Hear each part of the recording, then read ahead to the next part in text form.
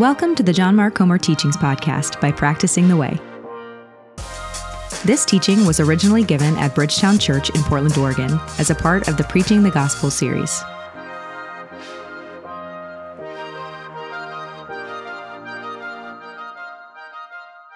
There is a book on racial justice that you are not likely to find on any New York Times bestseller list, but it is hands down one of my all-time favorites. It's called Huia Come Home by Jay Rucka from New Zealand, who is both a follower of Jesus and a Maori writer. In it, he tells the tragic, complex, and at the same time beautiful story of the interplay between the indigenous people of Aotearoa, or as we would say, New Zealand, the missionary movement of the 19th and 20th centuries, and the multi-generational trauma of colonialism. He opens with a story from a few years before the infamous James Kirk, who was most definitely not a follower of Jesus. Did I say Kirk? Cook. See, Star Trek, right in there. Rusty, goodness, but you see the nod there in Star Trek, right?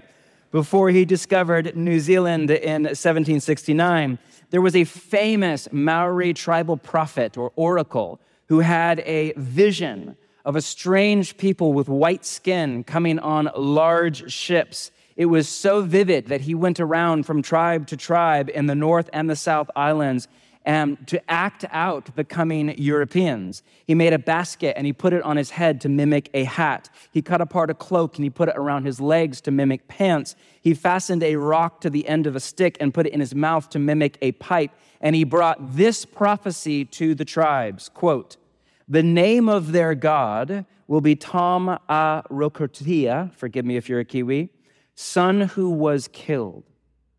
A good God, however, the people will still be oppressed." James Cook made landfall and then left, but 48 years later, the first missionary arrived in New Zealand. The people had been waiting for decades to hear the message about this new good God who was the son who was killed. And the tribal chiefs therefore gathered a large crowd on the beach to hear it in person. And on Christmas Day, 1814, the first missionary stood up on that soil to preach the gospel of Jesus, the son who was killed. The gospel alone set off a cascade effect in Maori culture. They renamed that beach the Gateway for the Good News in the indigenous language. The missionaries first translated the Gospel of Luke and then later the New Testament as a whole into the Maori language, the first indigenous translation in the Southern Hemisphere. And the Gospel of Luke spread like wildfire throughout the tribes. Prior to the gospel, they were a warring culture built around this idea, blood vengeance. You kill one of us, we kill one of you, tit for tat, back and forth, century after century, with no idea when the next raiding party would strike. They were indiscriminate to women and children, and they were cannibals for the most part. But the good news of the Prince of Peace changed their culture from the inside out forever. Almost everywhere the European missionaries arrived to preach, the indigenous people had already gone with this Gospel of Luke translation and established new churches. The missionaries were out of a job. In just a few short years, over half the population was following Jesus.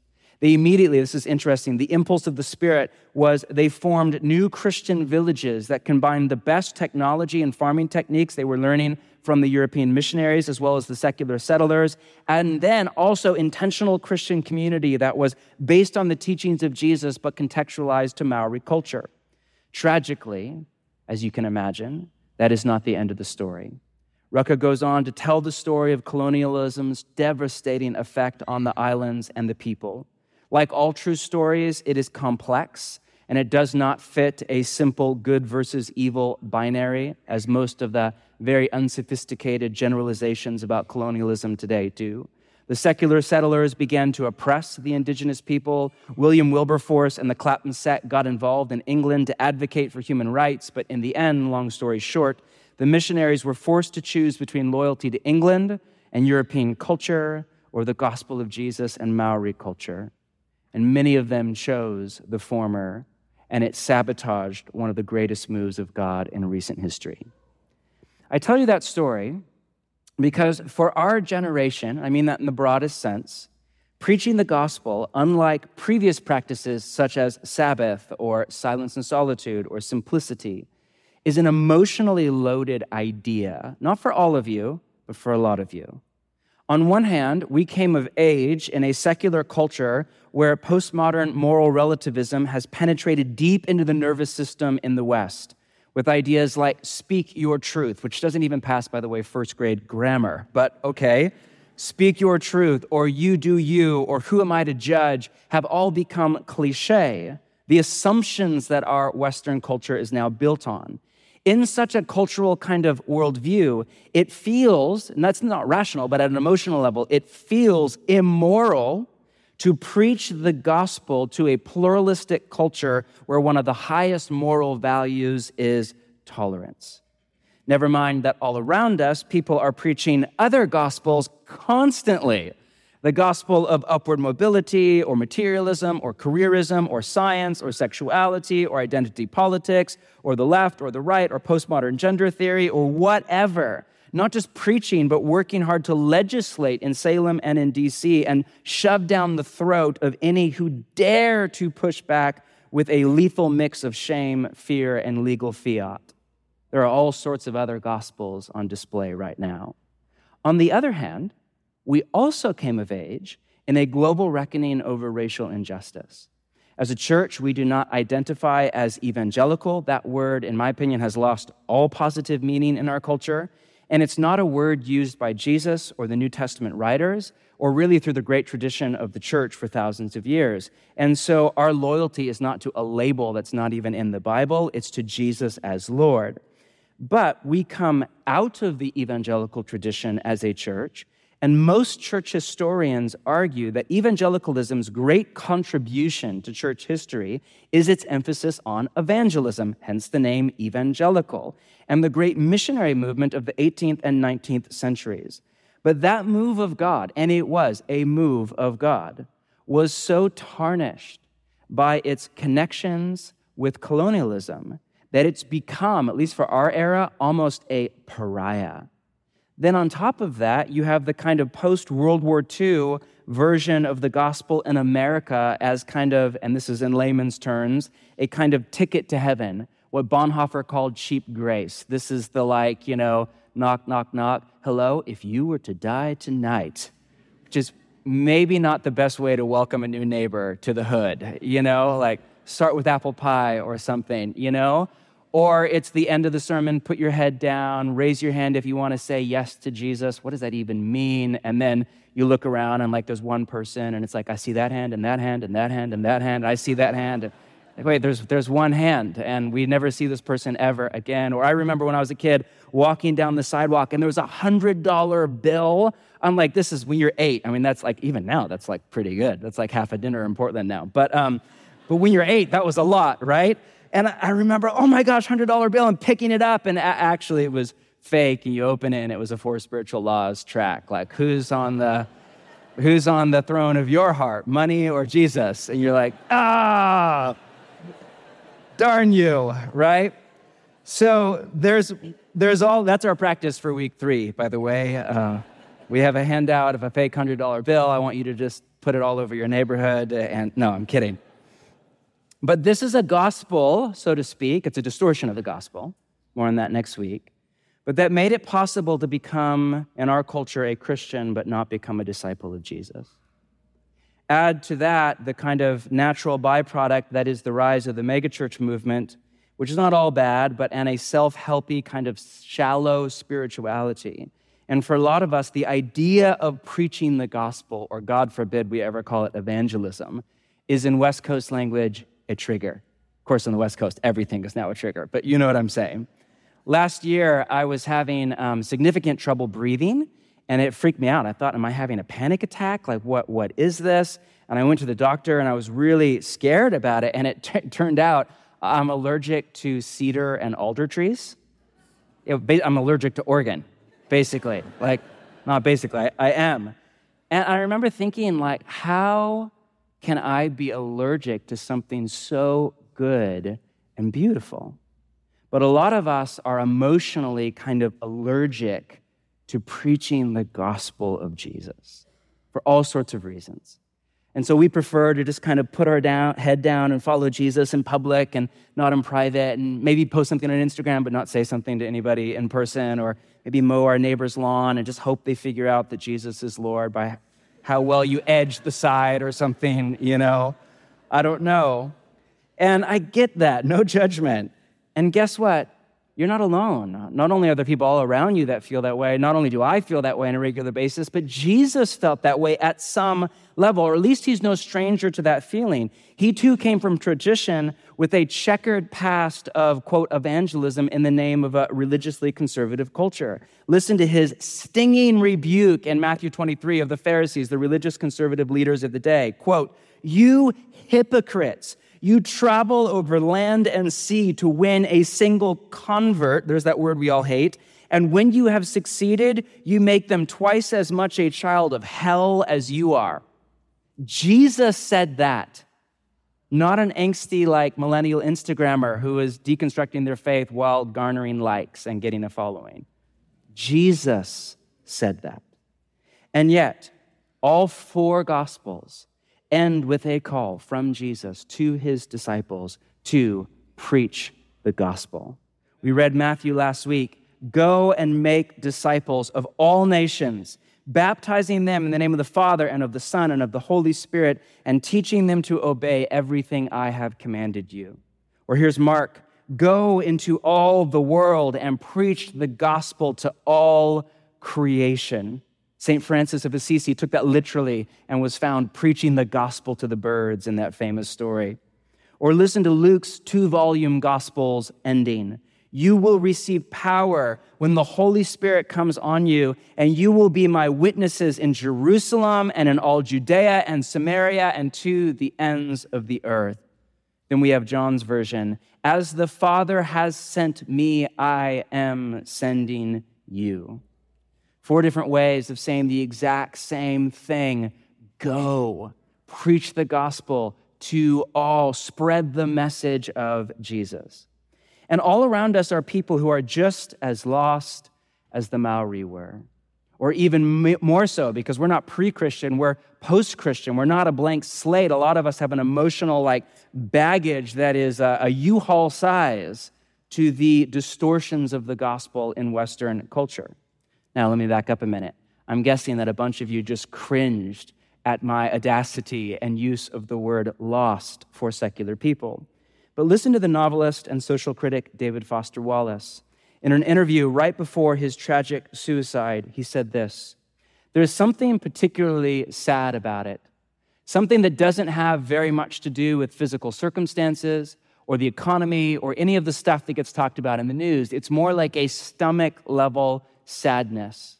I see it in myself and my friends in different ways. It manifests itself as a kind of lostness.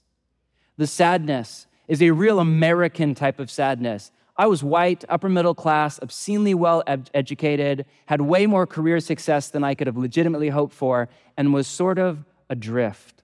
A lot of my friends were the same way. Some of them were deeply into drugs. Others were unbelievable workaholics. Some were going to singles bars every night. You could see it played out in 20 different ways, but it's the same thing. I get the feeling that a lot of us, privileged Americans, as we enter our early 30s, have to find a way to put away childish things and confront stuff about spirituality. Notice his word choice, a kind of lostness. That's the word used by Jesus for people who are far from God. And it's a dignifying word. Lost people are not necessarily stupid or unintelligent. They aren't even by definition bad or immoral. They are just lost. I got lost recently. I was on vacation. I went on a trip to San Francisco to visit my best friend. I've been there 1,000 times. I grew up down there, but that city is hard to navigate. There's no grid system. There's the 49 hills. And I was without my phone because, ruthlessly eliminate, hurry, all that stuff. And I was without my phone on a morning prayer walk, and guess what? I got hopelessly lost and had no idea where I was. Now, I'd like to think that's not because I'm stupid or bad. Maybe both are true. I don't know. I just got lost. I got turned around. I lost my bearings. Wallace was saying you can be successful by Western standards and still be lost. That sounds very similar to Jesus, who said to a wealthy Roman elite named Zacchaeus that he, quote, came to seek and to save the lost. But here's the kicker. How does Jesus do that today? Through you, through me, his body in the language of the New Testament, his hands and his feet, through us preaching the gospel of Jesus. You are here. Just think about the basic math. You are here because somebody was courageous enough to preach the gospel to you. Your mom or your dad or a family member or a friend in high school or college or a pastor from a church or a Christian intellectual or writer or artist or a Christian celebrity on Instagram. You are here because a disciple of Jesus' obedience to preach the gospel to you. I'm here for the most part because of my mom and dad, who are here because one day this guy named Craig that I've never met in my life, who was my dad's buddy from college, came over to his door, knocked on it, and said he'd just gone to a Billy Graham crusade. He'd had his life transformed by Jesus, and he said, "Can I talk to you?" And my dad said, "Sure." And that's why I'm here today, because of one man named Craig that I have never met in my life, because of his courage. After all, anyone who has good news about anything, a new TV show or movie or a life-saving vaccine or something good, is there anything ever good out of Washington, D.C., whatever, we can't help but share it. How many of you, the moment you found out that season 2 of Ted Lasso is coming out, immediately picked up your phone and were like, "Hey, guess what? Did you hear Ted Lasso?" Like, do you know? Do you not know? Okay, now you know. Bless you. Bless you. I said to my wife a few days ago, we are saving that for sabbatical, week 1. That's what we're doing every night, you know? In fact, we can't help but share whatever it is that we're excited about, whatever it is that is good news. Jesus in Luke 4 said, "I must preach the gospel of the kingdom of God." I must. You can interpret that as like a duty base, like I must. It's the right thing to do. Or you could interpret it that like Jesus, like I must. I can't help but spread the good news of the kingdom. As the Bolivian scholar Mortimer Arias put it, every generation has to be evangelized, that is, confronted with the good news of the kingdom in Jesus Christ. And every generation of Christians has the unique and non-transferable responsibility of sharing the good news with its own generation. You and I, if you are a follower of Jesus in the room, have the, quote, unique and non-transferable responsibility of sharing the good news with our own generation, with our family, our friends, our neighbors, our coworkers, our city. The Church of Jesus is never more than one generation deep, never more than one generation from extinction. Doesn't matter how healthy our church is right now, whatever that even means in a post-COVID world, but doesn't matter how many of us are in the room, we will do nothing but age and die if we do not reproduce at a spiritual level. The global missions movement defines an unreached people group, Gerald said something about that last week, as a group that is less than 2% Christian. Not to be cheeky, but by that definition, Portlanders are an unreached people group. And there is an opening right now for the gospel in our city. As the myriad of secular gospels are fractured and failing, as the bankruptcy of secularism is being exposed, individual human rights, freedom, money, and the ability to have sex with whoever you want, it turns out is not enough to live a deeply meaningful life. And it's just, secularism does not have the moral and spiritual and communal resources to draw on in times of hardship. It is just bankrupt soil. You cannot thrive in it over a lifetime. Not all, but some of our secular neighbors who were closed off in previous moments are at least more open right now to another gospel than that of the various secular ideologies on the left and on the right that right now are more obviously bankrupt than ever before. There's another gospel. There's another narrative about what's good and beautiful and true. There's another hope for salvation. There's another dream for the future that is somehow the best of all of our collective dreams for the future, somehow transcends them and subverts them at the same time. Now, to start, we need to ask a very simple question with the rest of our time together at this morning, and that is, what is the gospel? Now, you may think, like, who signed your paycheck? That is so goodness, you went to seminary for that? That is a stupid question. Of course we know what the gospel is. But if I were to go around the room with a kind of mic and ask 10 of you at random, hey, articulate the gospel for me, summarize it for me in 30 seconds, go. Don't worry, I won't do that. Some of you are starting, I won't. But if I were to do that in a hypothetical world, we would likely hear a ton of common denominators, but we would likely hear 10 semi-different definitions of the gospel based on your previous church experience, who you follow on Instagram, what books you've read or not read, whether you've read the scripture or not, how long you've been around Bridgetown. And it would have a lot of similarities, but also a lot of differences. It's my opinion, and this is my entire teaching next week, that much of what people call the gospel in the American church is not necessarily all wrong or heresy, but it's not really the gospel of Jesus. So where do we start to form a working definition of the gospel? Well, that's an easy answer, with Jesus himself. We ask the simple question, what was the gospel that Jesus himself preached? After all, he was a preacher. And if we do not start with the gospel that Jesus preached, it is very likely that we will end up with a gospel that Jesus did not preach, which is what I think exactly we have in much of the American church.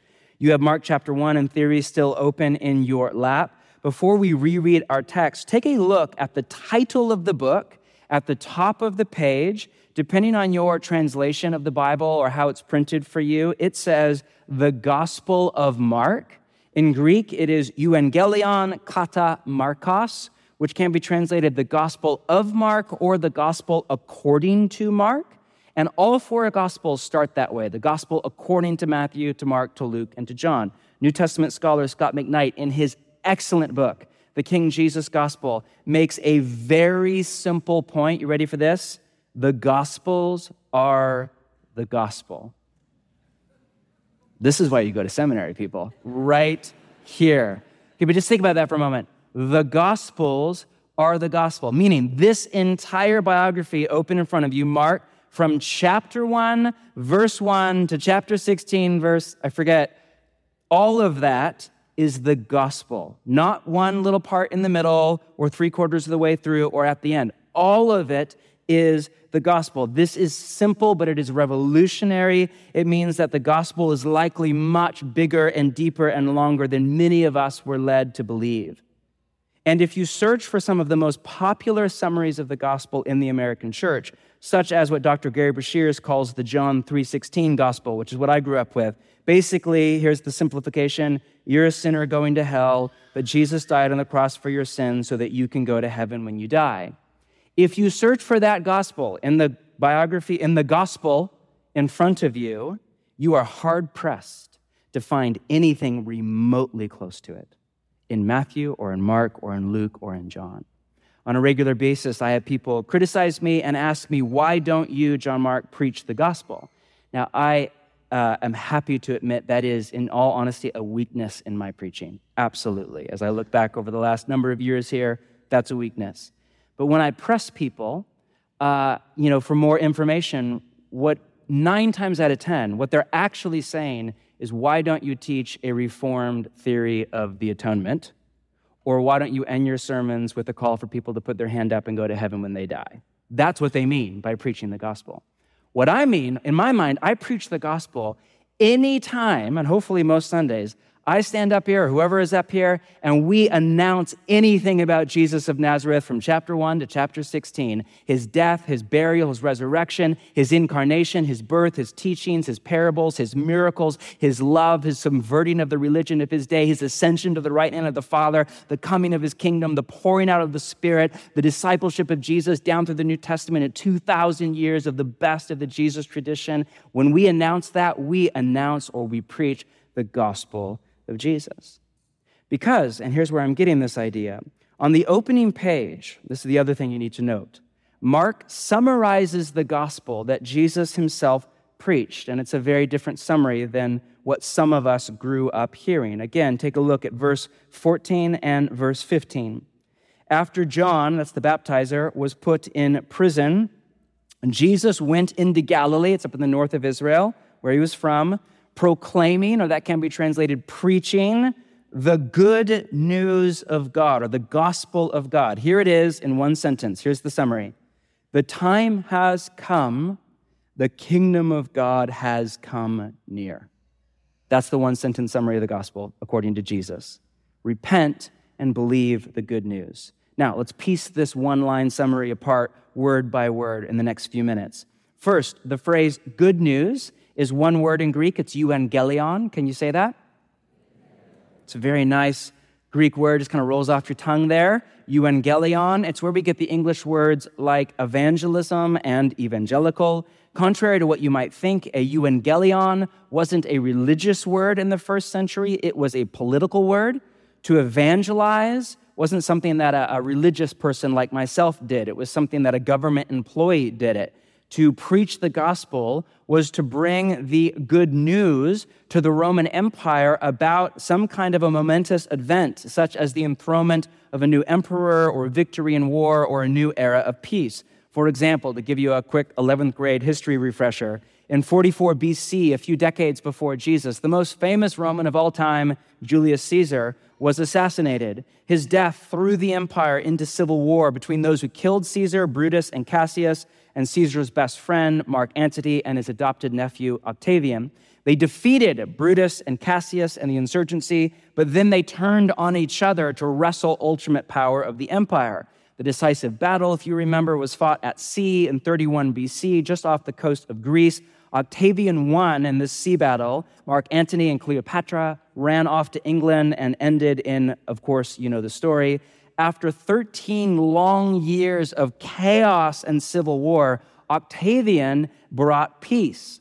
Then, through a long series of events, it was said that Octavian, who renamed himself Augustus, or Caesar Augustus, was actually Deus Filius in Latin, or Son of God. He was half divine, they said.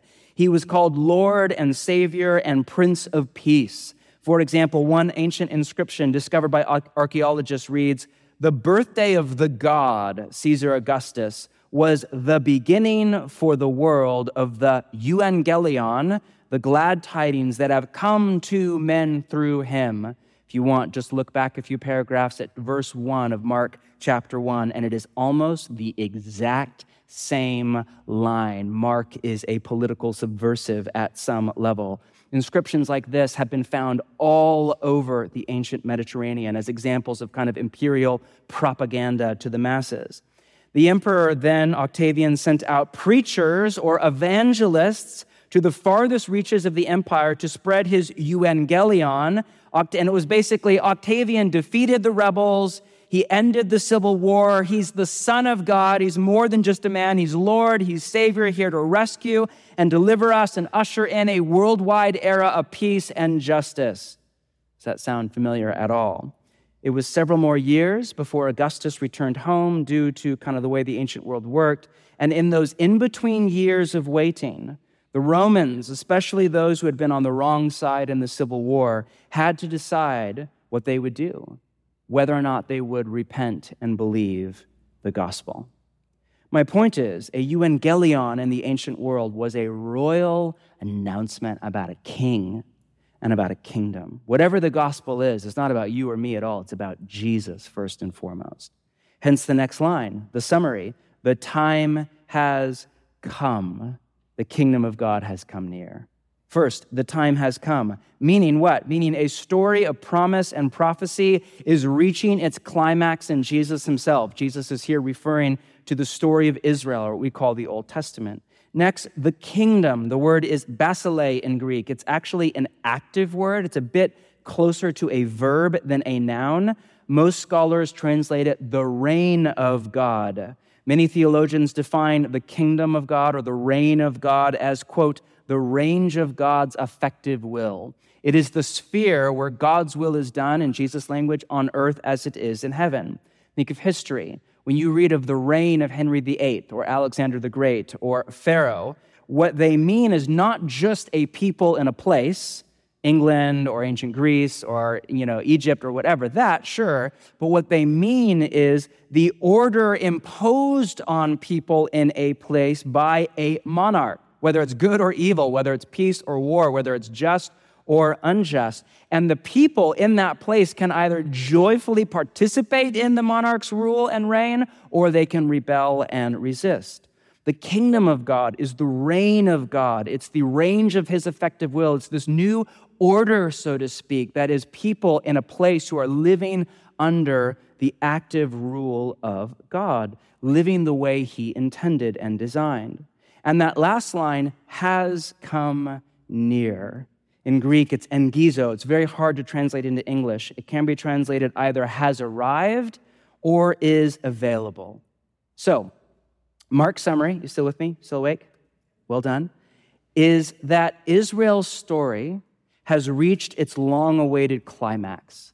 That all of God's promises and prophecies, stretching all the way back to Abraham, I will make you to a great nation. Through you, all people will be blessed. And even before him, back to Adam and Eve, that all of these promises and prophecies are coming to pass. That God's long-awaited reign, this new covenant order, this new covenant people who are no longer bound to a written Torah, but have the Torah written on their hearts, who have some presence of God in them, this new covenant people, not just Jewish, but now Jew and Gentile, who live in this new world order under the rule of God, a new order of love and of justice and of peace and of prosperity, that this long-awaited moment has arrived in Jesus.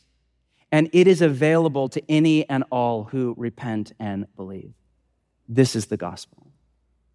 And if it doesn't sound like the gospel to you, it's not just me. Listen to a few leading scholars and pastors' definition of the gospel of Jesus. Small sampling. Darrell Bock, who's from a conservative Dallas Theological Seminary, quote, "If we ask what message Jesus brought, the short answer is simply this. He brought the good news that God's promised rule of deliverance had arrived." John Ortberg, mentor to me, Jesus' good news, his gospel is simply this. The kingdom of God has now, through Jesus, become available for ordinary human beings to live in. Or here's my favorite from my friend Rich Viotis in New York. The gospel is the good news that God's kingdom has come near through Jesus, and through his life, death, resurrection, and enthronement, the powers of Satan, sin, and death no longer have the last word. Now, if this does not sound like the gospel that you're familiar with or you grew up with, come back next week. More on that. For today, our central idea is very simple. Jesus' primary message was that the kingdom of God has arrived. The word kingdom is used 122 times in the four Gospels alone, 90 of which come from Jesus' own mouth. And yet, in entire church traditions in the modern West, such as the one I grew up in, it's almost entirely absent. And then even in churches like ours, when we do our best to focus on the kingdom of God, think of like our tagline in Portland, as it is in heaven, like that's kingdom language from the Lord's Prayer. Still, we're often confused by what exactly it is. It sounds like kind of weird and esoteric because we don't live in an ancient monarchy. We live in a modern Western democracy. The Crown for us is like a just beautiful show on Netflix with Claire Foy playing an Enneagram 1 and just stealing my heart, her ability to just express like repressed emotions of resentment and torn moral loyalties without saying anything, just with a twitch of her mouth. Oh, Claire, how do you do it? I'm not like in love with her. I'm in love with you, I promise. I mean, she's just like me. I would never want to be married to me. Poor girl. Oh, my goodness. But for us, The Crown, it's like, it's a show on Netflix. It's Prince Harry with his cool scruffy red hair on Oprah. It's entertainment. It's a novel. It's an idea. It's not our reality. And so when we hear about the kingdom of God, we're like, okay, so Jesus' gospel was the kingdom has arrived. What does that even mean? Well, so before we end, just give me a few more minutes of your attention, and thank you for your patience, to give you a very brief biblical theology of the kingdom of God. This is so important that you wrap your head and with it your heart around Jesus' central message. The idea of the kingdom of God starts on page 1 of the Bible, where human beings are created in God's image to rule, or that can be translated to reign or to have dominion in the old King James. That's royalty language. That's king and queen language. In fact, sidebar, in the ancient Near East, the king in Mesopotamia and Egypt and Babylon was called the image of God. And this was all part of an ancient kind of cosmology and worldview where the king was the divine representative, and that meant everybody else was not the image of God. Everybody else was, de facto, other than the oligarchy, cheap slave labor to do Pharaoh's bidding. Genesis 1 is one of the most radical, subversive, world-altering documents to ever enter human circulation because it declares that all human beings are made in the image of God. Male, female, every ethnicity, every generation. It is a divine fiat against any form of racism or oppression anywhere. And humans, these rulers, these kings and queens, are put into the Garden of Eden to co-rule with God over the earth, to spread the boundaries of Eden out to the edges of the known world. It's the first example of what we call the kingdom of God. But in the story, the humans are manipulated by this serpent, this ancient Near Eastern personification of demonic evil, to launch a coup against God, and they rebel with the serpent against God's reign. They attempt to seize the kingdom of God for themselves, to rule in God's place, and instead they trade the loving reign of God for the unloving reign of the snake. As a result, they are exiled from the garden, east of Eden, as Steinbeck put it, and they are shut out of the garden of God's reign, and they are now oppressed by either their own reign or a demonic reign or some brutal mix of the two. The Old Testament then tells the story of how God is a community of love, how he doesn't follow through on his warning to kill Adam and Eve. Instead, what's the first thing he does? He makes a sacrifice, and he clothes them, and he cares for them. And even as their descendants spread out across the earth and with them violence and injustice, God calls Abraham to become the father of a new people group that he would use to rescue and save humanity from its fractured soul and fragmented society. They become the kingdom of Israel. Instead of a palace, what do they have? A temple. Because even though they had kings, they were well aware that God, the Creator, was the one true king. And tragically, if you know the story, every Hebrew king's attempt to co-rule with God in a life-giving way, to do what Adam and Eve were supposed to do but failed to do in the garden, every single attempt ended in failure. David came the closest, but even he ended in shame. By the end of the Old Testament, you come to the tragic realization that Israel, who is supposed to save the world, herself needs to be saved. Whatever has gone wrong in the human condition, it's deeper than we thought. We can't fix it with the right person in political power or the right political system or the right education or technology or medicine or killer app. It's like a cancer that is too deep for surgery. We can't self-save. We need to be healed and saved and set free from the outside in. By the end of the Old Testament, Israel is in exile, waiting for the kingdom of God to appear, waiting for God to save them, to rescue them, to bring them back to the land, to bring his presence back to Jerusalem, waiting for God to, in Old Testament language, save Israel from her sins. Then there's a prophecy from Isaiah a few hundred years before Jesus where he uses the word euangelion, this political word from the ancient day. And his euangelion is that there is coming an anointed king who would be God in person, who would literally bring God's presence back to Jerusalem, back to Israel. He would inaugurate the new covenant. He'd set them free from enslavement. He would open Israel up to a new Jew plus Gentile family, a kingdom that is open and available to all, a kingdom of peace and of justice and of love. Jews in the first century were literally waiting every single day for this prophesied Messiah or king to come and the kingdom of God to come with him. Can you imagine hearing Jesus, this upstart rabbi from the north, stand up and say, the time is fulfilled. The kingdom of God has arrived. Note, not will arrive, not is about to arrive, has arrived. Now, if you are confused by that, they were just as confused as you are right now. How could that possibly be true, Jesus? We're still under the boot of Rome. Oppression and injustice are the norm. Death is the rampant. It's how pretty much all of us end. For us today, Jesus, how could the kingdom of God have arrived 2,000 years ago? What about the riots in South Africa over Zuma, or the violence in Syria, or the political intrigue in our own country? What about the kingdom of God has arrived? The answer that Jesus gave to that conundrum, and the New Testament writers after him, was basically threefold. One, the kingdom is here in the present, but it's also coming in the future. Or in the language of theologians, it's now and not yet. Sometimes Jesus would talk about the kingdom as if it was a present reality. It's here. Other times he'd talk about it as if it's a future reality. It's yet to come upon his return. Which was it? Both. Theologians call this inaugurated eschatology, which is a pretentious way of saying that Jesus inaugurated, he started the eschaton, this end goal that human history has been moving toward, the kingdom of God. But most of it is still to come upon Jesus' return to rule as king. Second, the kingdom of Jesus is utterly unlike the kingdoms of this world. Jesus just wasn't anything like a typical king. He wasn't born in a palace to royalty, but in a cave to peasants. He didn't lead an army. In fact, he taught enemy love. He didn't defeat his enemies.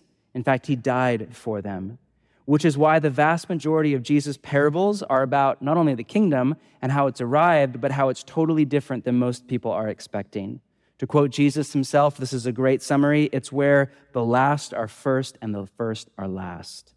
Where all of the calculus of the world is turned on its head. Where all of our assumptions about what will lead to the good life are called into question, and yet at the same time our deepest desires come true.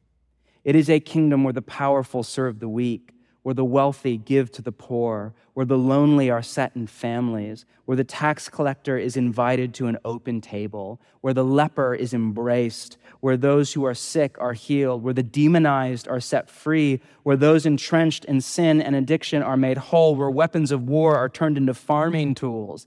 It is a kingdom where agape, or love as defined by Jesus, is the ultimate value and the most important reality. And agape is expressed as peace and justice and generosity and compassion. Jesus doesn't look anything like Julius Caesar or President Trump or President Biden or you fill in the blank. And the kingdom doesn't look like anything like the Roman Empire or the United States of America or you fill in the blank. And yet, the claim that all four gospel writers make is that this upside-down kingdom has arrived in Jesus, and even more provocatively, that somehow on the cross, God himself became king of the world. That on the cross, the king drew all of the sin and death of the world onto his shoulders, and he died for the very people who rebelled against and rejected his reign, all in not vengeance, but in love. And somehow that broke the grip of what theologians call the powers, Satan, sin, and death, upon you and me, and begun a revolution that was the turning point in human history. And as much as our secular culture would love to have you believe that the turning point in history was the Enlightenment or the invention of modern science or Wikipedia, it's not. The turning point by which we literally measure, or at least we used to before it was politically incorrect, time itself from was the resurrection of Jesus from the dead. Don't take my word for it. Go read right now this incredible book that's out. People are talking about Tom Holland's secular, agnostic, world-respected historian, Dominion. Subtitle is How the Christian Revolution Remade the World. He's basically not a Christian, basically arguing that almost every single thing that you consider normal and good in your Western worldview is the byproduct of Jesus' teachings, death, and resurrection from the dead. Jesus inaugurated a revolution that changed the world forever. And 3, why is that revolution still very much now but not yet? Because the kingdom of God expands and grows not through coercive force, but through suffering love. This revolution is nothing like the American Revolution or the French Revolution or the Red Revolution or the social media revolution. It is a revolution of love. And love, as a general rule, takes a lot longer and it's a lot more painful, but it works better. Through apprenticeship to Jesus, we are learning to live in the kingdom of God and being formed into people of agape. And this new possibility that's made available to us through Jesus and apprenticeship to him, to live in the kingdom, or what Jesus later called eternal life, it is available to any and all who, quote, repent and believe. What does that phrase mean? I used to think it meant stop sinning and agree in your mind that Jesus is God. The word repent, though, literally means a change of mind or of worldview or of values. Here's my lame attempt to be Eugene Peterson and translate that into American. Rethink everything you think you know about who God is, who you are, and what the good life you crave actually is.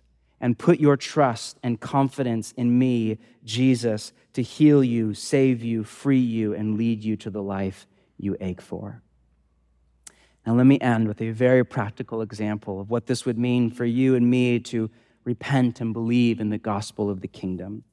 Here's a way to think about it that's very simple. We all have a kingdom or a queendom.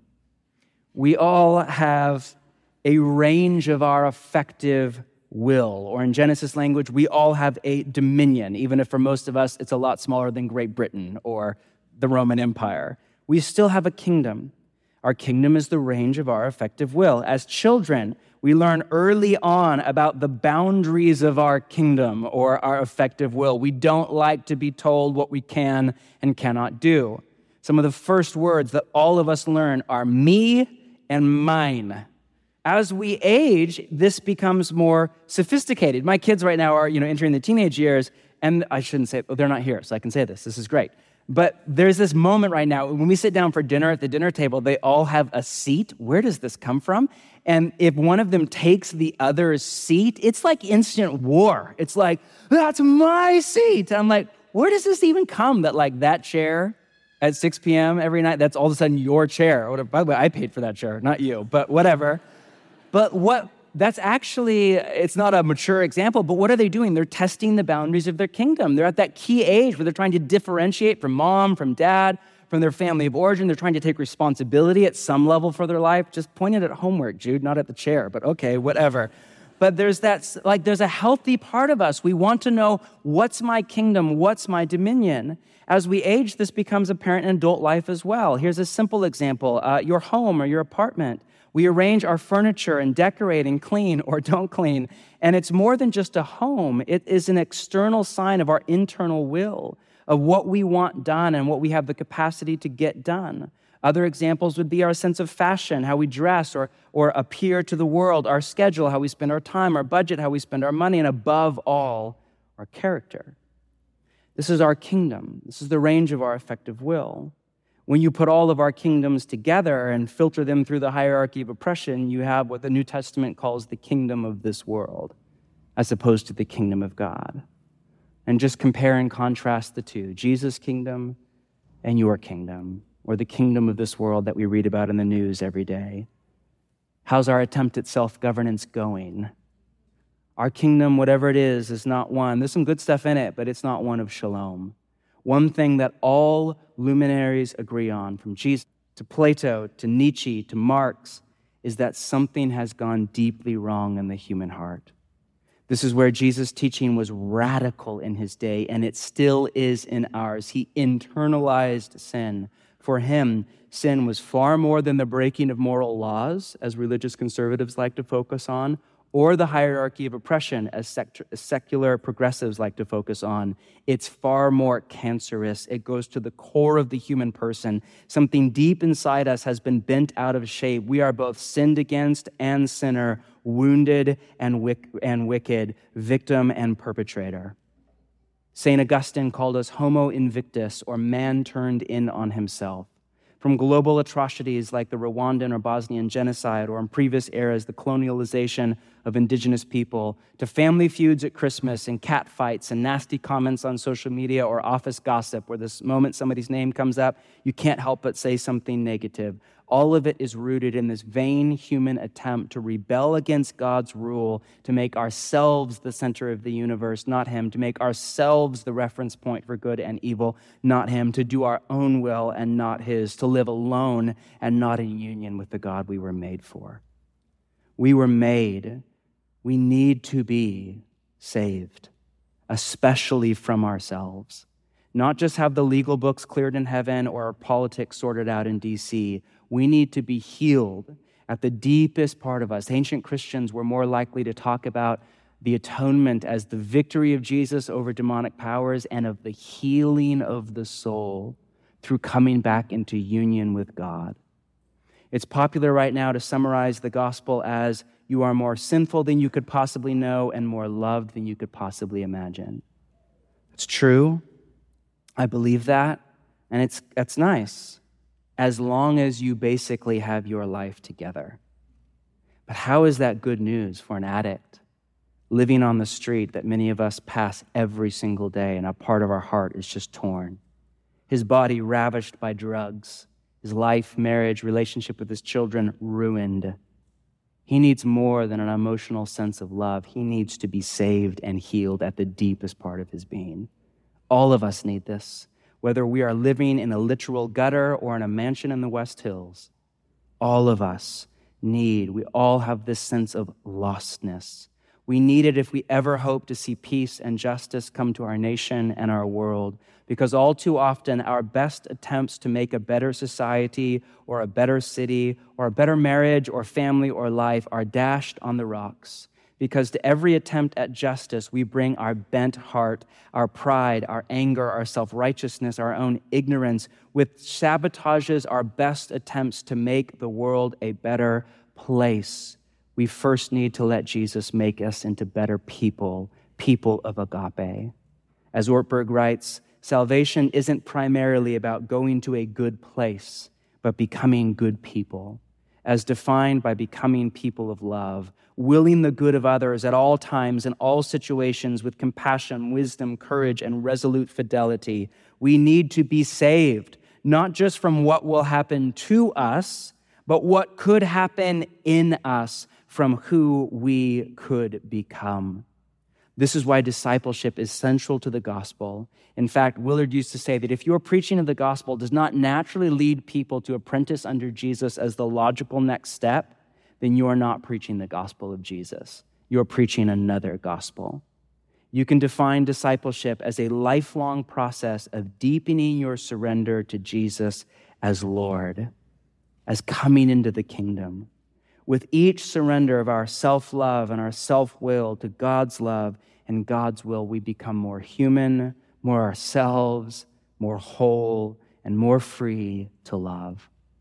We begin to participate in what the ancient Christians called the divine dance between the three members of the Trinity, the community of love that we call God. We come deeper into and share in their love and their joy and their peace, and then we can't help but naturally share, like we share all good news, that love and joy and peace with the world. To end, one last word from N.T. Wright. Here it is. The good news is that the one true God has now taken charge of the world in and through Jesus and his death and resurrection. The ancient hopes have indeed been fulfilled, but in a way nobody imagined. God's plan to put the world right has finally been launched. The ancient sickness that had crippled the whole world and humans with it has been cured at last, so that new life can rise up in its place. Life has come to life and is pouring out like a mighty river into the world in the form of a new power, the power of love. The good news was and is that all this has happened in and through Jesus, that one day it will happen completely and utterly to all creation, and that we humans, every single one of us, can be caught up in that transformation here and now. This is the Christian gospel. Do not allow yourself to be fobbed off with anything else. Let's stand together and pray. Thanks for listening. This podcast is a production of Practicing the Way, a simple, beautiful way to integrate formation into your church or group. All our resources are completely free, thanks to the generosity of The Circle, a community of monthly givers who partner with us to see spiritual formation integrated into the church at large. Special thanks for today's episode goes to Zach from Cleveland, Tennessee, Allison from Dallas, Texas, Reggie from Arcadia, California, Jen from Rome, Georgia, and Eric from Cincinnati, Ohio. Thank you all so much. To join The Circle or learn more about running a practice in your church or community, visit practicingtheway.org.